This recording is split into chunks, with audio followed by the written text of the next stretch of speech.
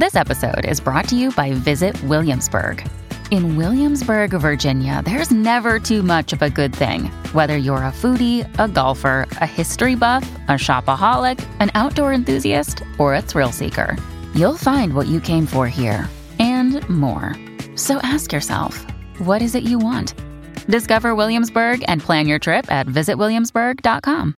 Hey, it's Ryan Reynolds, and I'm here with Keith, co-star of my upcoming film, If, only in theaters May 17th. Do you want to tell people the big news?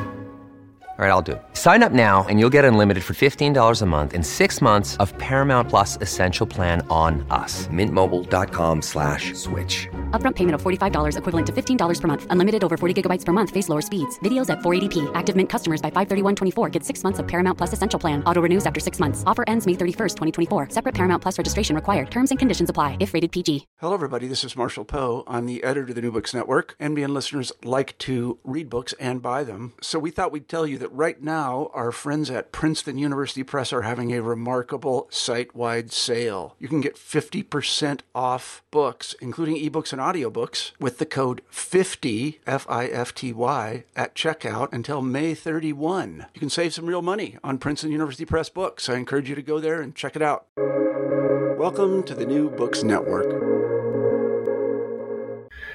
Hello, and welcome to New Books in Sports, a channel on the New Books Network. My name is Keith Rathbone, and I'm coming to you from Macquarie University in Sydney, Australia.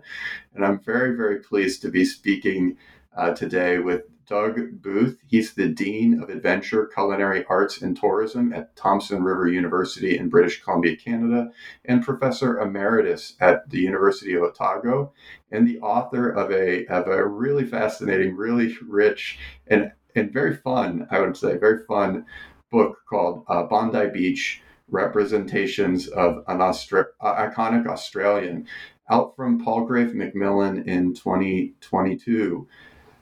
Welcome, Doug. Thank you very much, Keith. Lovely to be with you, and appreciate the opportunity to talk to you. Oh, of course. Well, I'm not obviously a native Sydney-sider, but when I saw a book about Bondi Beach, I needed to come and check it out. And I was, it's not every time you pick up a book and you're surprised, but this book surprised me in a lot of ways, and I'm sure we'll get to that in a second. But also just really fulfilling. Like I felt, I was surprised, and at the same time, I learned a lot. I learned a lot about the way I might approach history differently, and I thought it was a really daring book. Some of the choices you made in terms of writing and voice, so it was really, really fun to read. So we'll get into all that in a second. But I wonder, Doug, if you could tell us a little bit about how you came up with the book. Why write about Bondi Beach anyway? Yeah, well, this has almost a lifetime history, Keith. I've always been interested in beaches, and the early part of my life was spent down in Victoria, Australia, around Torquay by the beach, where my parents had a holiday house. So I grew up with the beach from a very early age, and I've always lived by a beach, although living in central British Columbia at the moment, that's taken me a little bit away from the beach, although there are beaches along the rivers.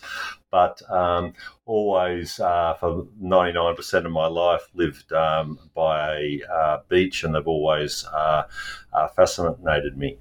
And so I did my first degree in geography at Melbourne University, and I was very interested in physical geography, and I did coastal geography with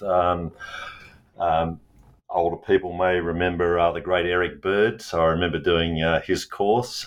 Didn't do particularly well in it, much to my dismay, but I did that course in physical geography. But then as I proceeded through my degree, I got more and more interested in human geography and social geography and cultural geography, which took me away from the physical and reorientated my interest in the beach towards what was going on there socially.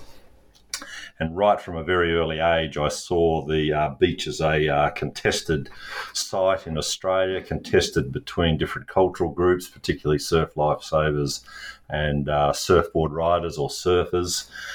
And so I've written a little bit about that over the years.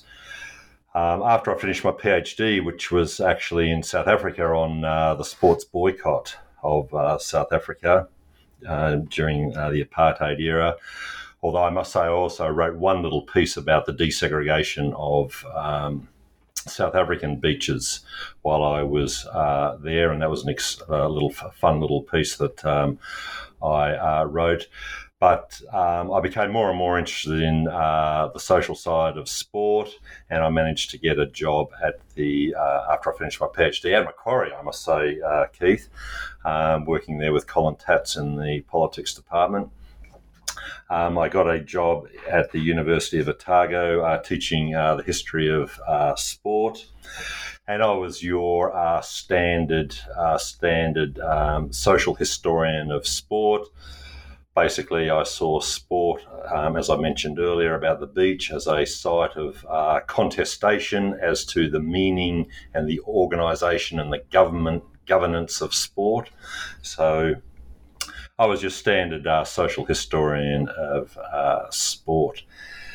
And then a couple of things happened around about 4 years apart.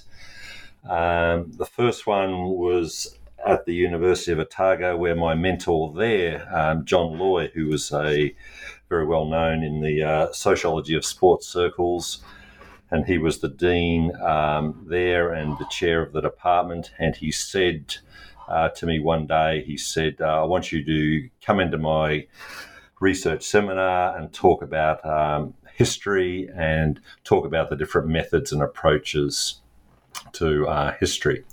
And I have to confess, I hadn't even given the subject the slightest bit of thought, and I was a bit miffed at the request. I didn't want to do that. I knew how I approached history. I knew how I wanted to teach it. I knew how I researched history, and I wasn't particularly interested in what my colleagues were doing. And of course, this may come as a surprise to some people, but even today, you can easily get a PhD in history and not have investigated or looked closely at methods. A lot of universities are still not deeply analysing and interrogating and examining historical methods. So this came late to me. But that one little request, which, as I said, miffed me at the time, actually sent me on a new trajectory. It forced me to come to grips with what historians are doing, how they approach their subject, the different ways they approach their subjects and topics. And as a result of that, I put together a little template, and I gave my presentation to John Loy's class, and at the end of it he said that was a good job, there's a book in that. So I thought, well, I was finishing off another book at that stage, and I thought, oh, well, this can be my next project. So I started looking at the historiography of sport history and what my colleagues were doing in the field. And that was, as I say, a real revelation to me, a real revelation to see all these different ways that historians go about their task. So as a result of John Loy's request, I think I probably got about probably 75% of what sport historians were doing. At the time, I probably got 90%, but of what sport historians were doing, probably 95% of what sport historians were doing. But then in terms of the broader field of history, probably around about 75%. And then a couple of years later, I was speaking to my friend and colleague Murray Phillips from the University of Queensland, and he too, at around about this time, a few years in front of me, had started looking at the historiography of sport. And he said, you need to really look at what the radical philosophers of history are saying, and they'll give you a new slant. And he gave me a couple of references, and that transformed my whole understanding of the history of sport and what historians do. So as a result of that, I ended up about 3 years later writing The Field, Truth and Fiction in Sport History. And at the same time, I started thinking about, well, what I need to really do is go back over all my old work and ask the question, could I rewrite this work differently if I took a different slant, if I took a different historiographical approach?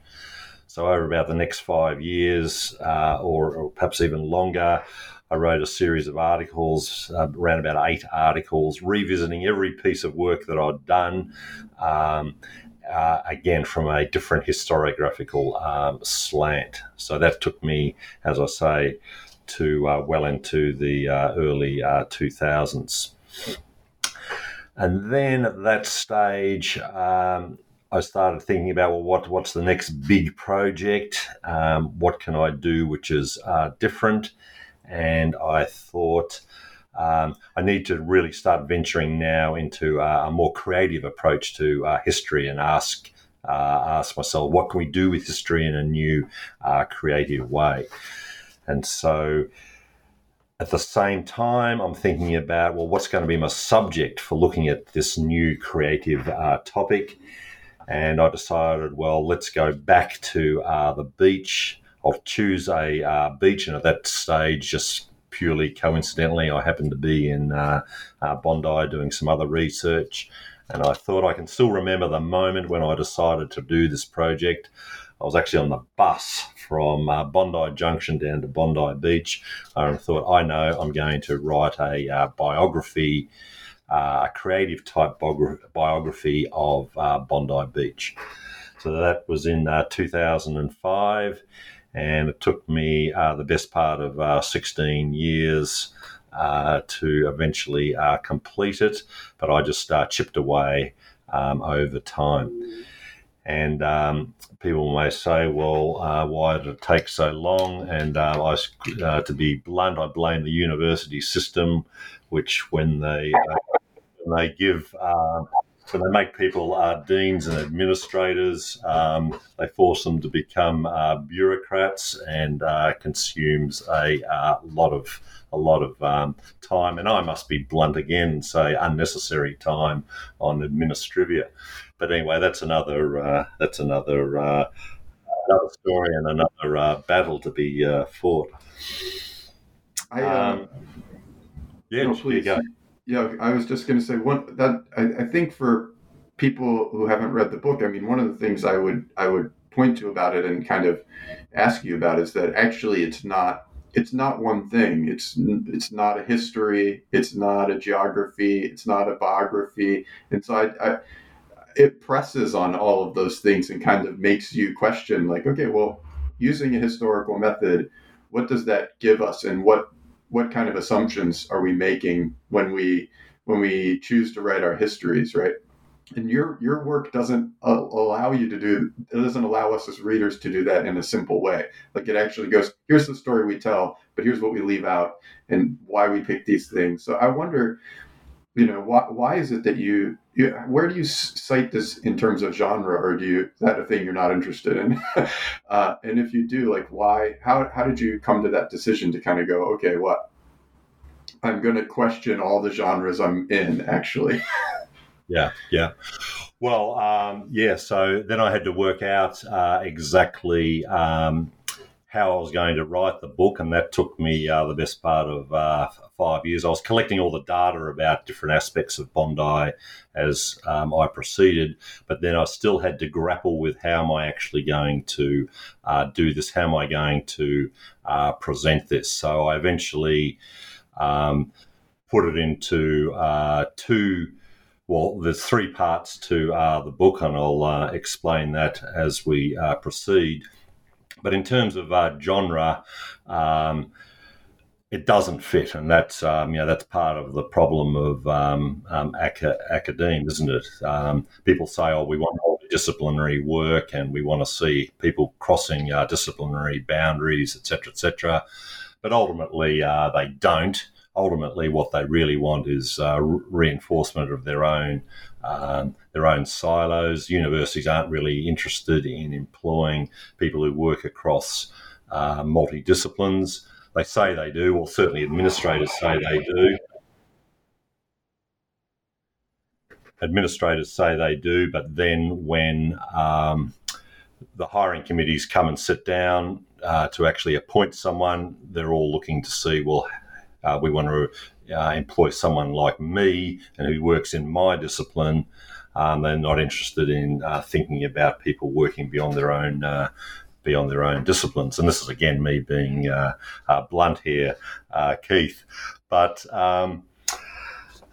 let me just go back to your other point about how the book works. So the first part of the book is really just an introduction, and I just talk about how I came to write the book and the structure of the book. And essentially the book is divided into two parts. Bondi, I call the first part Bondi in Place and History. And this is 8 or so chapters examining a particular theme. So there's a theme, sand, storms, Eura. This is the reference to Aboriginal people who were inhabiting Sydney prior to European colonisation. And then I've got a chapter on colonisation and the different images and the different ways in which British settlers and colonisers saw Bondi. Then got a chapter on surf bathers, one on surf lifesavers, one on surfboard riders, one on nature and culture, and one on the pavilion. So that's all in Bondi in Place and History. And what each of these chapters is doing is taking this theme, and it is saying, okay, what are the debates around sand? Where is there agreement? Where is there silence? Where is there disagreement? And what conclusions can we draw from these debates? And this is another reason why the book took so long to write, is because as academics we're trained to draw conclusions, we're trained to weigh up the evidence, make a judgment and draw a conclusion. And I wanted to do something different and say, hey, what happens when we look at all the evidence and we can't draw a conclusion? What are we left with? So every chapter in this first part, Bondi in Place and History, is about trying not to reach a conclusion. And that, I can assure you, is very, very difficult to do. So essentially, I had to write everything 3 times. Once from the perspective of arguments for, once from the perspective of arguments against, and then the third time is not trying to draw a conclusion, but on the contrary, saying there is no conclusion here. We're left asking questions. So yeah, I'll go over. I found that really I was going to say I found that really interesting because you actually kind of explode the nature of narrative. You go. Historians pretend like we're just capturing evidence and then we are recapitulating the past, but that's not what we're doing. We're telling stories, and when we break away from that narrative chain that we train ourselves so well to ignore, what are we left with? Which could be complicated and difficult exercise, I'm sure. It felt counterintuitive, but it made a lot of sense once you get to the end.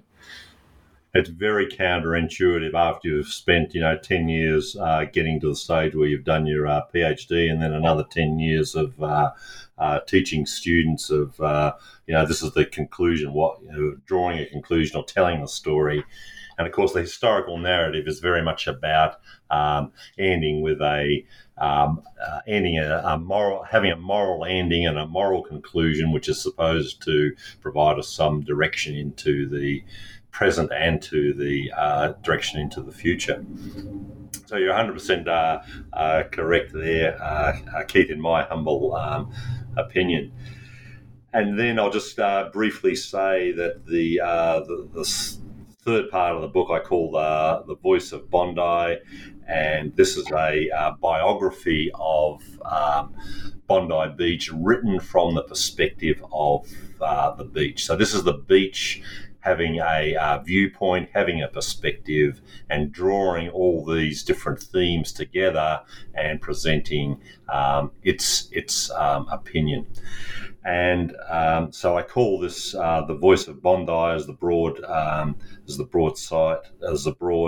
title for the part of the book. But I also present it as a autobiography of Bondi speaking, and this is, of course, my attempt to give Bondi the voice, to give Bondi the centre stage, and to comment on all these themes which I identified in the first part of the book. And clearly I'm the author of the autobiography, but where decisions have to be made, then I'm saying, well, what would a beach say about, for example, rising sea levels? What would the beach say? How would the beach? What would the beach attribute that to? And so this comes back to the geology of Bondi. A couple of points that I should make first of all is that Bondi, over the last round about X million years, about over 2 million years, Bondi has existed plus or minus in its current position round about 4 times. So sea level rise, sea level fall, and then it comes back, and you've got a kind of Bondi beach previously. So there is a life cycle there, geological life cycle. The second point, which actually saved me a lot of time and effort and was very fortuitous, is that Aboriginal people have been living in Australia. There's a very extended debates over that, but there is an agreement that that Aboriginal people have been living in Sydney for at least 25,000 years. So that we can accept that, or I'm prepared to accept that as a historical or geographical or anthropological fact. So the critical point here is that Aboriginal people were in the Bondi area before Bondi was even formed. So they moved out to the east as the sea level dropped, and as the sea level rose again, they moved west back towards where Bondi currently exists. So the important point is that they were there before Bondi was born. So I talk about the birth of Bondi 6,500 years ago. But that's one of the just not to cut in. I'm sorry, Doug, but one of the things I loved about the book, and I think your first 2 chapters bring that out really clearly, is the way in which you are playing with the notion of agency and who gets to be an agent, who's an actor in this story. And so your first 2 chapters are sand and storms, where these geological and climatological features are agents. To a certain extent, and I was getting real big history and David Christian vibes reading this. But I wonder if you can talk. I mean, you're already talking a little bit about that, but tell us a little bit then about how how Bondi forms 6,500 years ago, and what is it that you learned when kind of studying history from the point of view of sand and the point of view of storms? Right. Well, let me just give you an example that around Bondi as an agent. So we can say that, or Bondi as an actor, sorry. We can say that Bondi is certainly an actor. And how do we know that? How can we conclude that? What leads us to say that? Well, let's talk about Bondi on a sunny day, for example. You've got the golden sands. You've got, if the weather's relatively stable, and you've got nice blue skies, then you're going to have people being, and this is, I'm talking about contemporary life, you're going to have people drawn to Bondi. So they're going to come down there and they're going to be attracted to the physical world, the physical environment. So I'm quite happy to argue there that Bondi is an actor and it has influence over people's lives. The southerly blows through, and the sand starts getting kicked up. The water starts getting ruffled. The waves start breaking, and Bondi becomes an unpleasant place. Bondi's moods change, and 90%, 95% of the people suddenly leave. So there we have, as I say, Bondi as a real actor.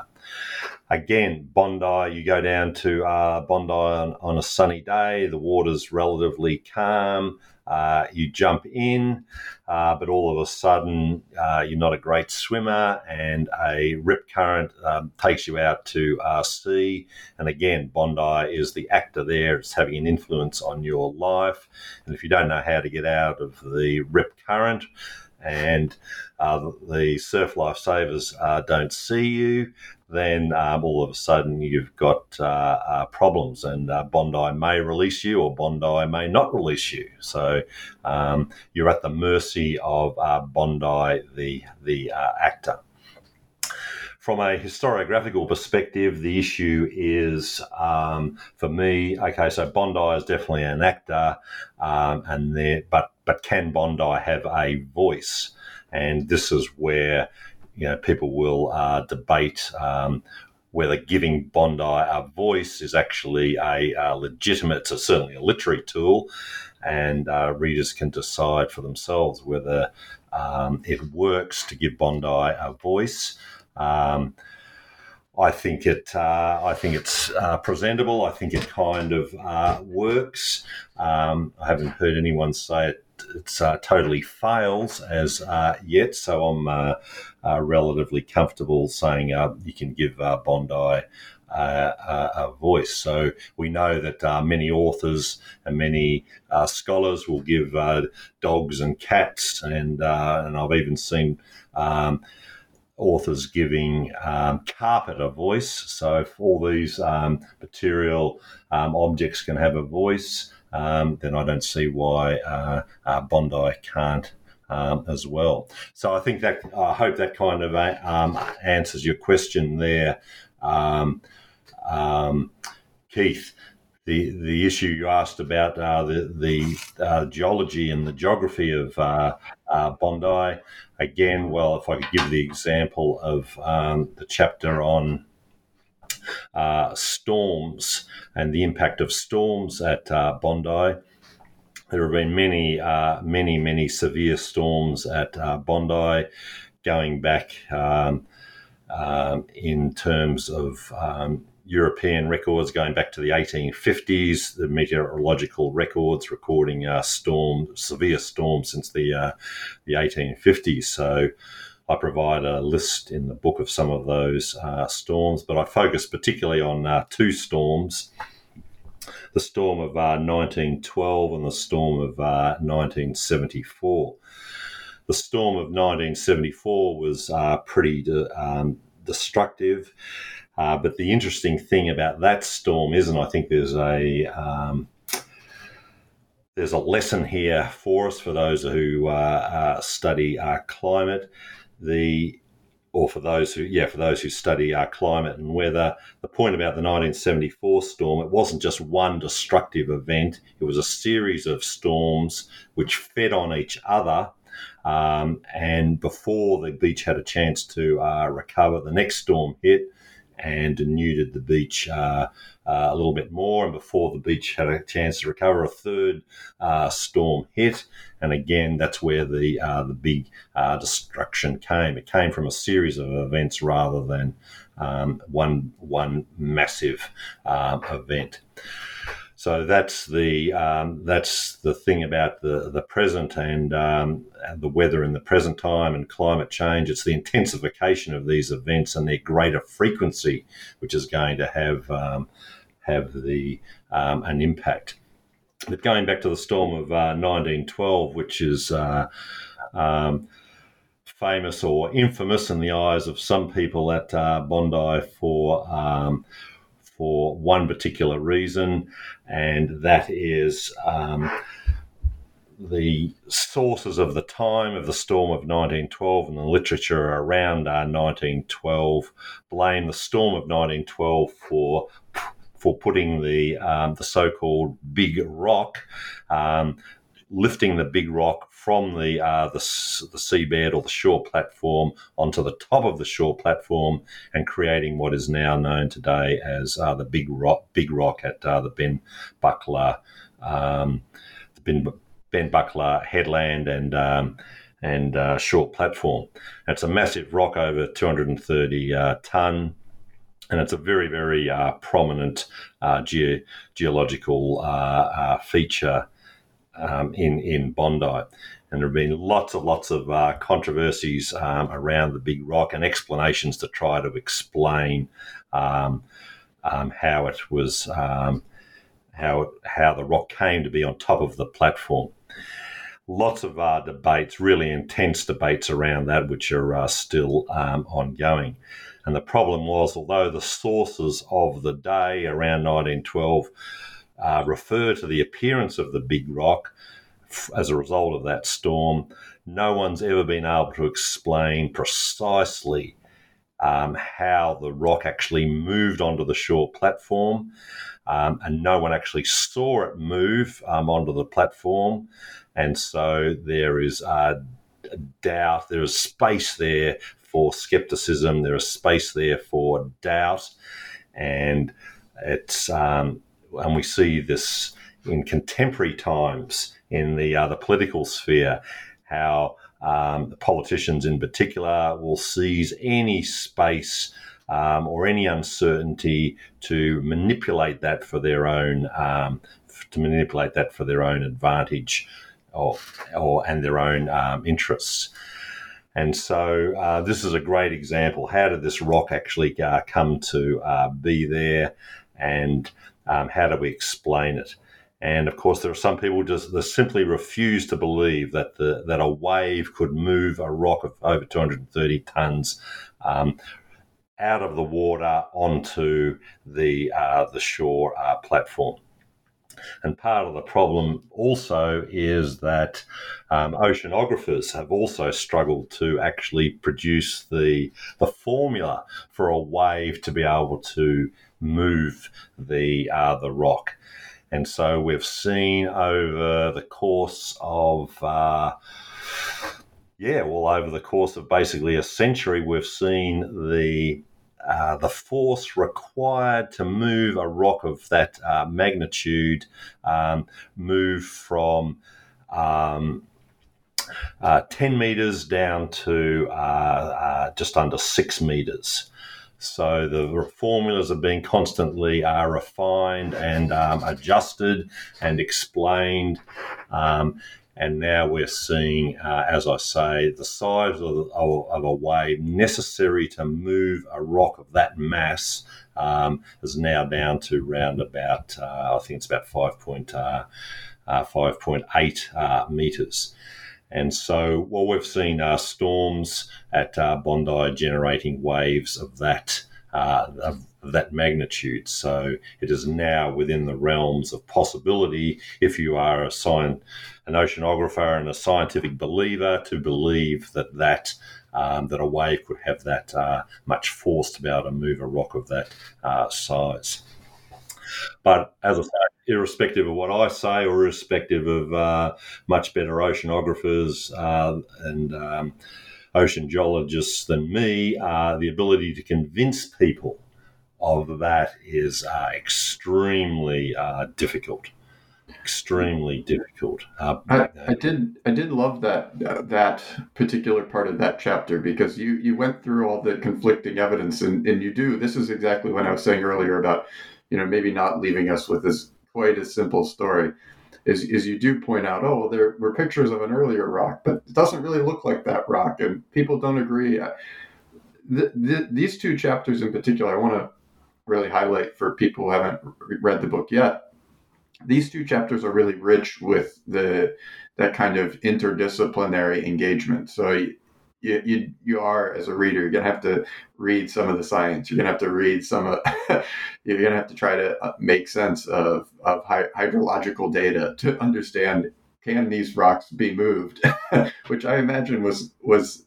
I didn't know you did your BA in geography, so maybe that wasn't as tricky for you. But I'm reading it going, oh man, I gotta bring back the science for me.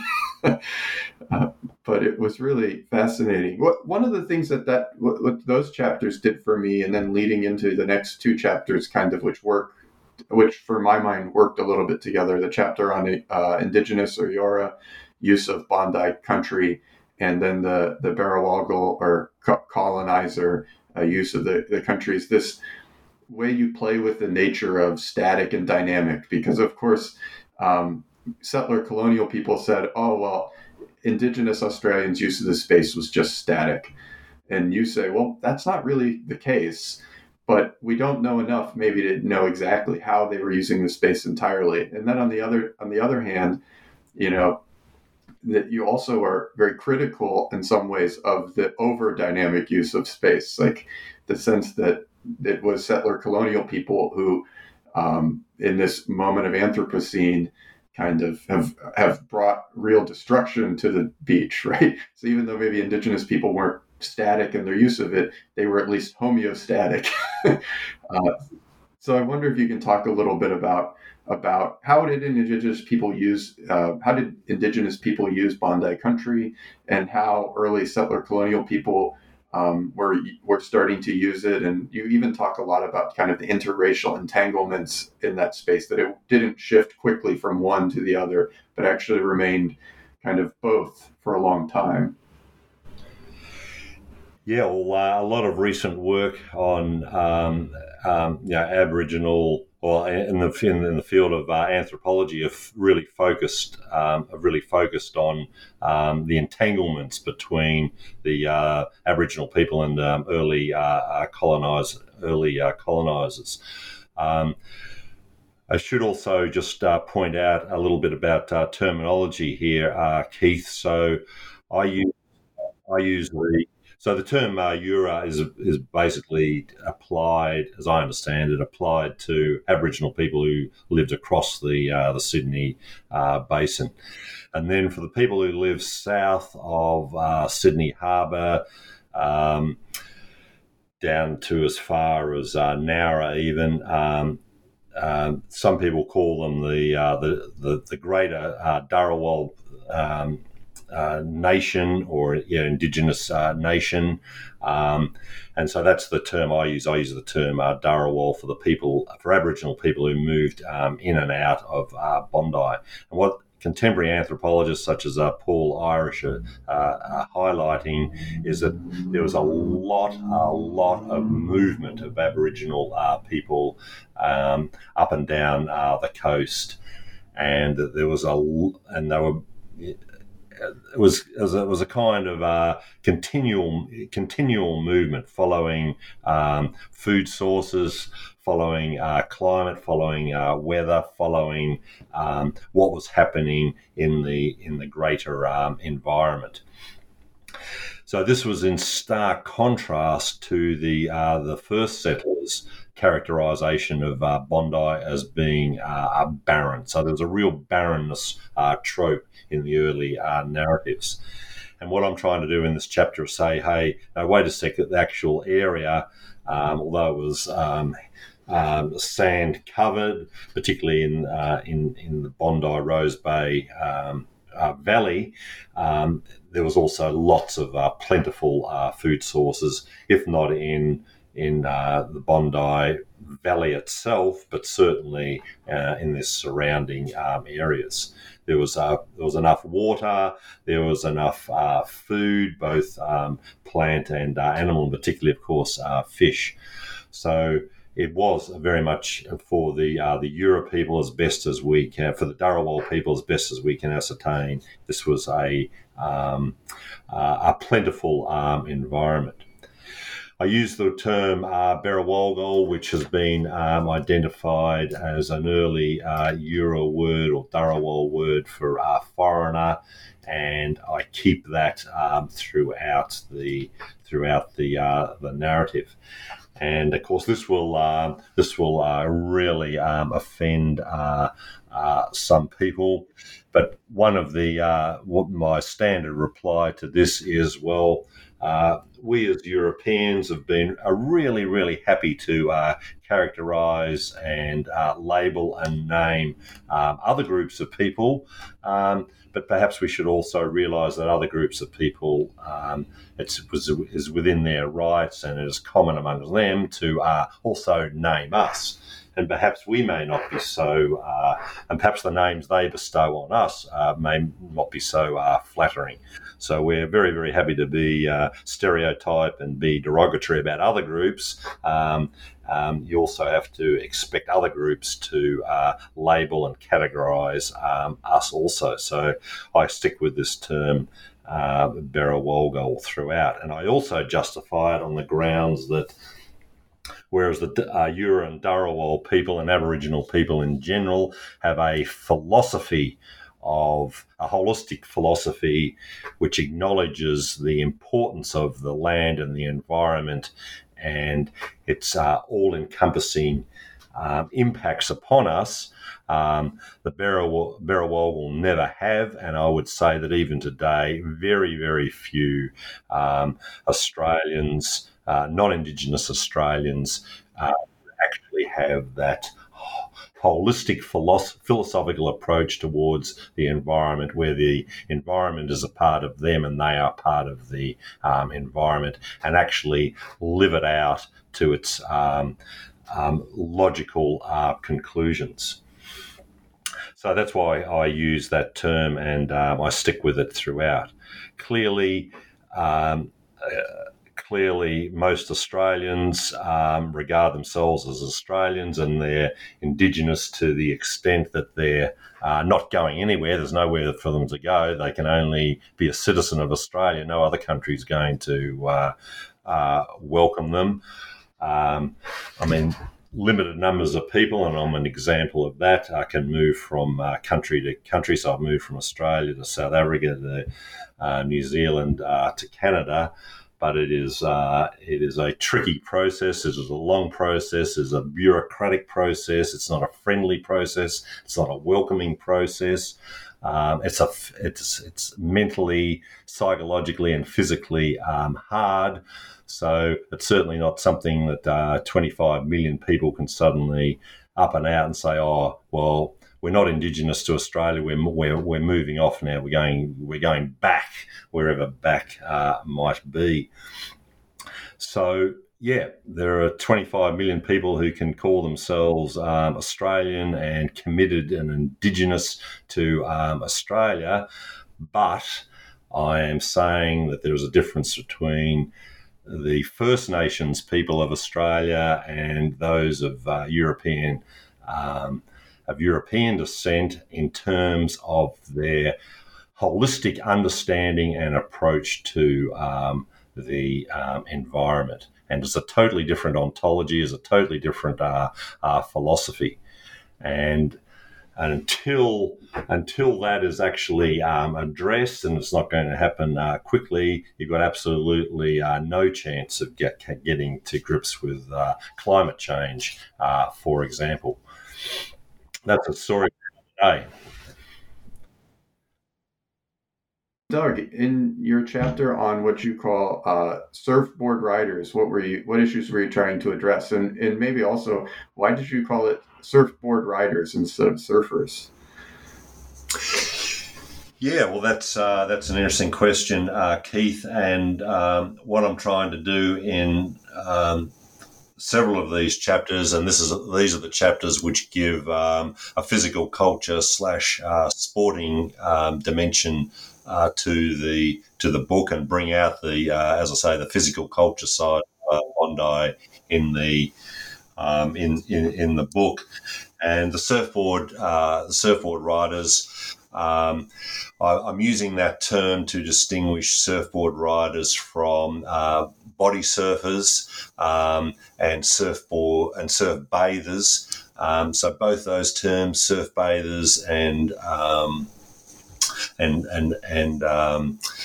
shooters, surf shooters, and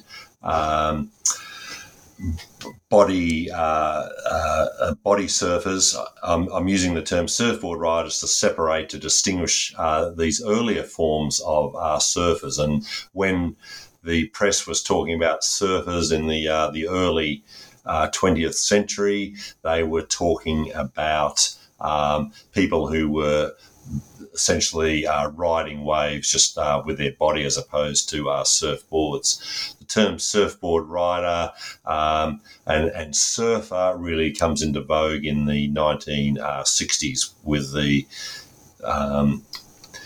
rise of the so-called Malibu surfboard, which made surfing very much more popular in Sydney and in Bondi. So surfboards, as we kind of know them, were introduced to Sydney in the early 20th century, but they were heavy, they were cumbersome, and they were difficult to manoeuvre across the face of the wave.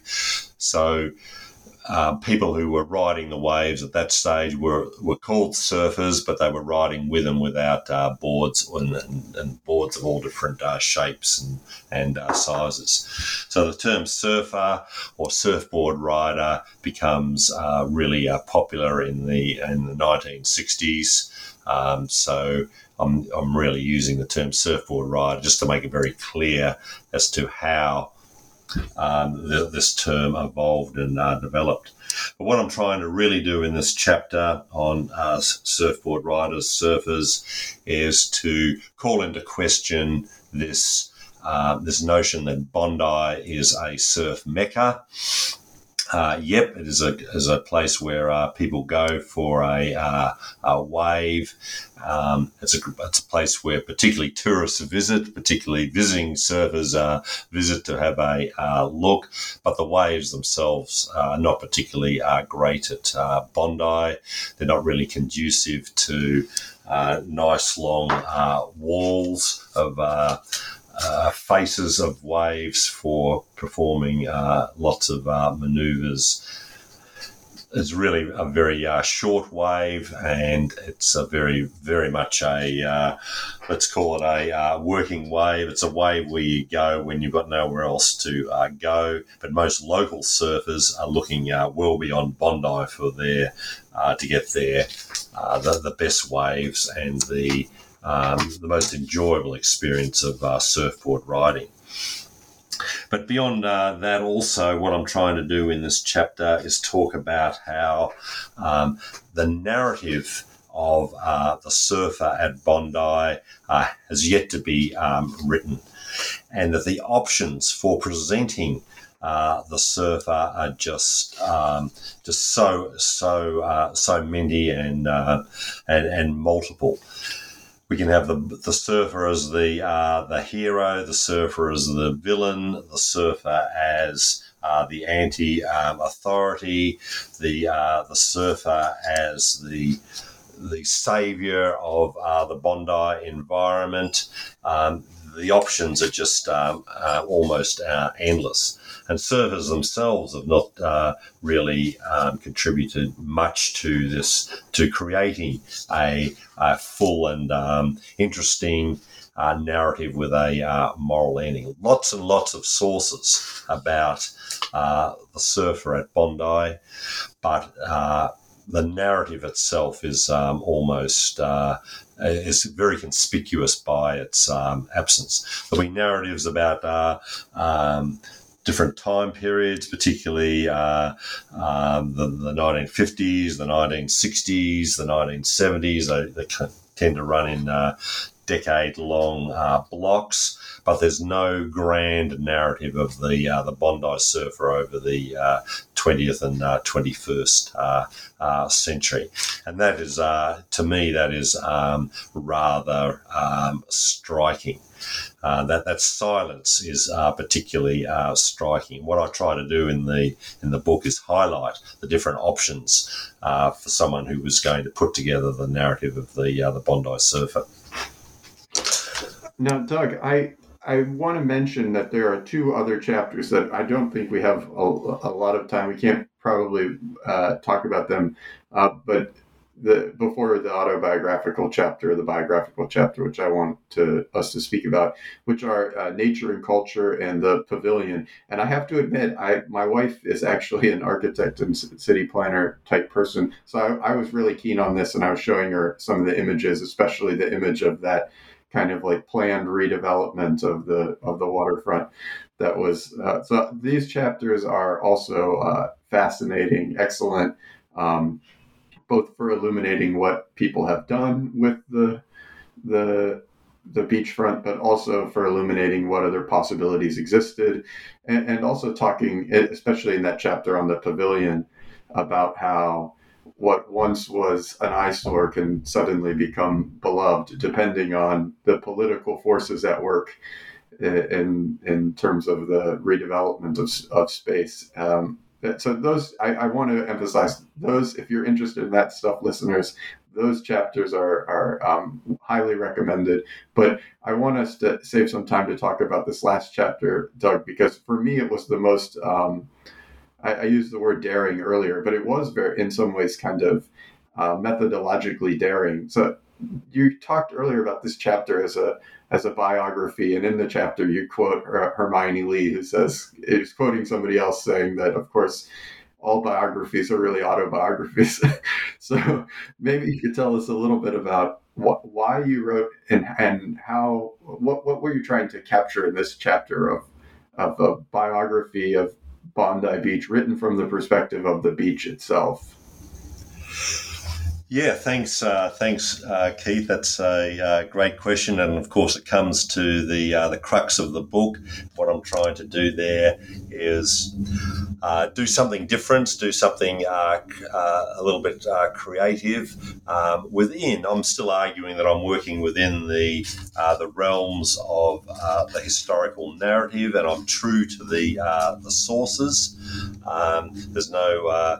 I'm not making anything up. In every statement there, and you'll note there that every statement of which has sources, I've listed there. They're all referenced, so nothing is made up. But what I'm doing the exact opposite to what I did in the first section of the book, Bondi in Place and History. Whereas in Bondi in Place and History, there is no conclusion. What I'm trying to do in The Voice of Bondi is write very much a narrative with a beginning, with a end, and with the end pointing to a moral conclusion and a moral direction, giving us some lesson.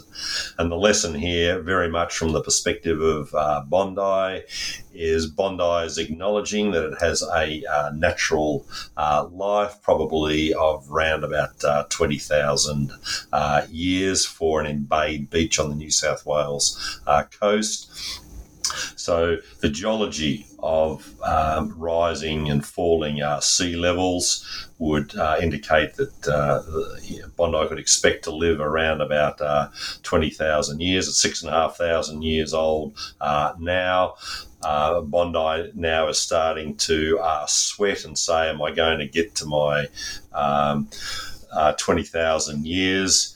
It's like a bit like humans. What is it? 70, something like that. This is what we kind of expect to live to. In Bondi's case, it's 20,000 years, 6,500 years old now. It's starting to sweat. Am I going to get to my natural 20,000 years with the sea level starting to rise?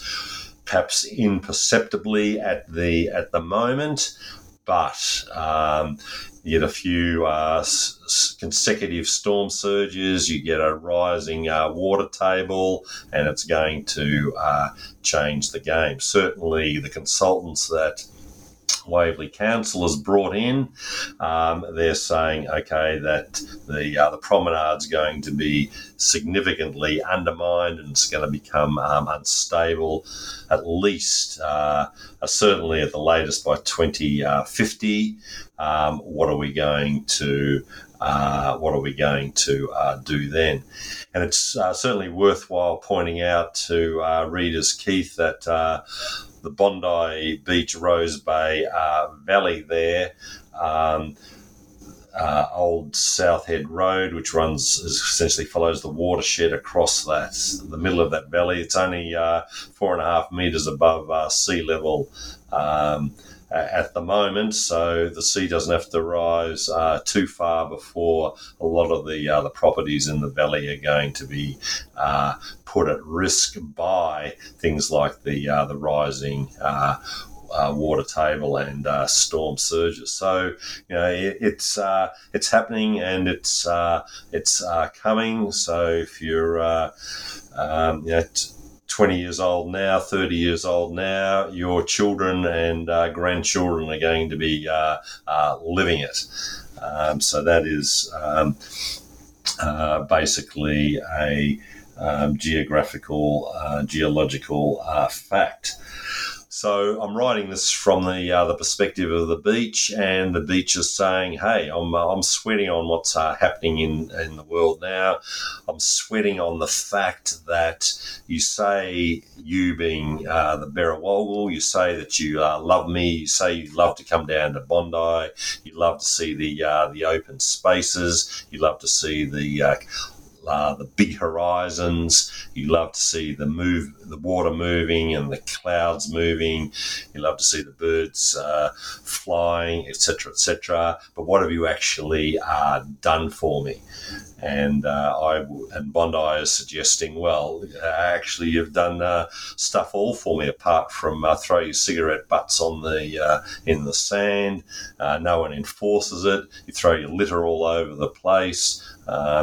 To clean up the litter, you need a massive army of people and their machinery, which is only contributing more junk and rubbish into the place.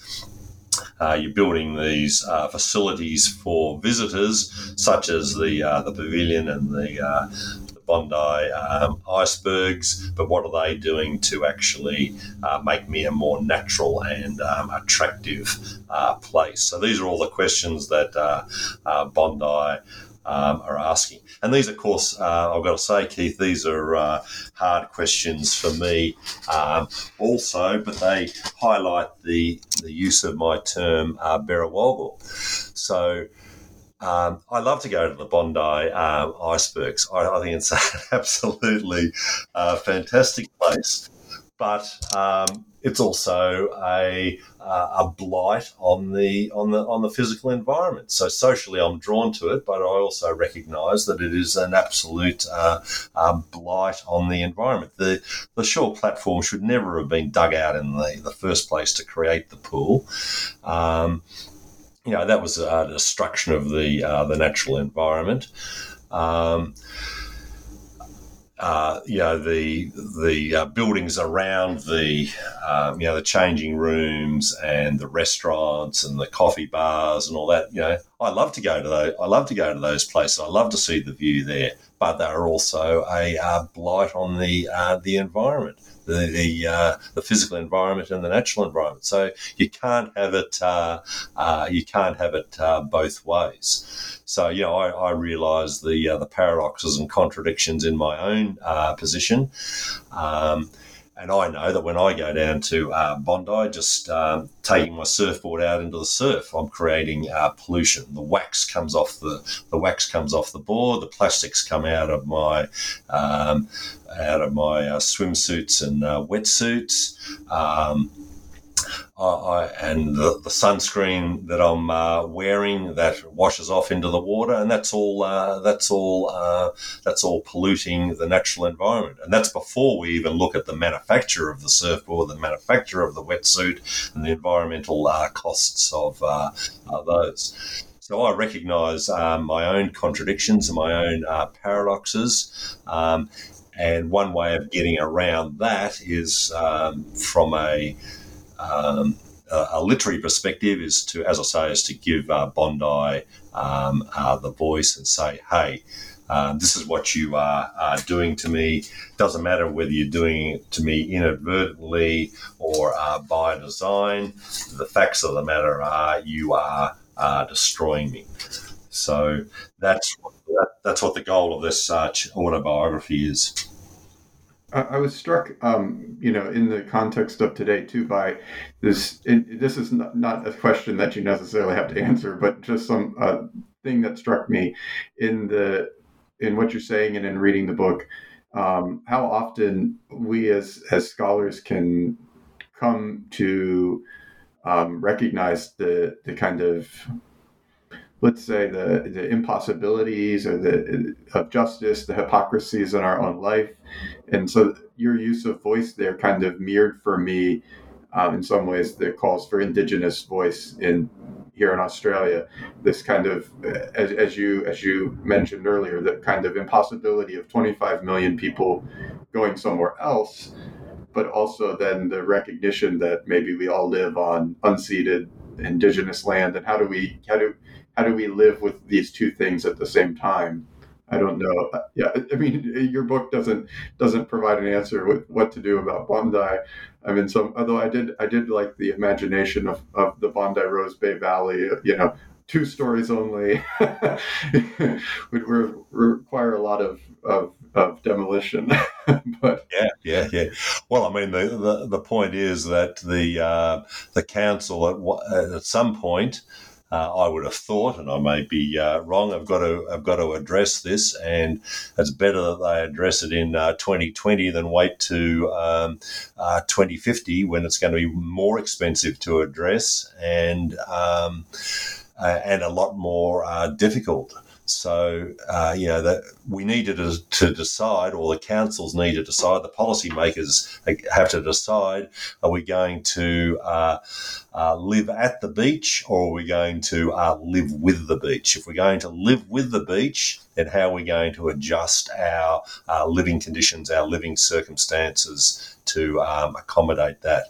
And some of the suggestions I had were, I don't think they're unreasonable. Nothing below the 5 metre contour line in the Rose Bay Valley. Nothing above the ridge lines. Nothing over 2 stories. No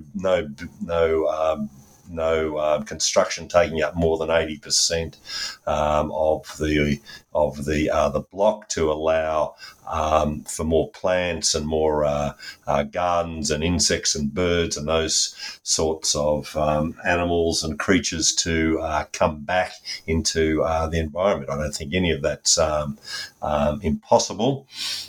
But you've got to decide when you're going to address it.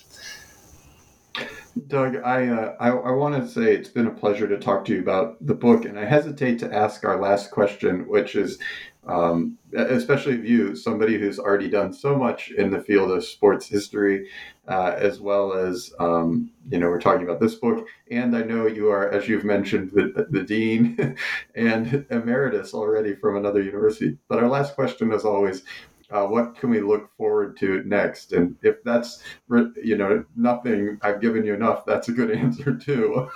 But Yeah.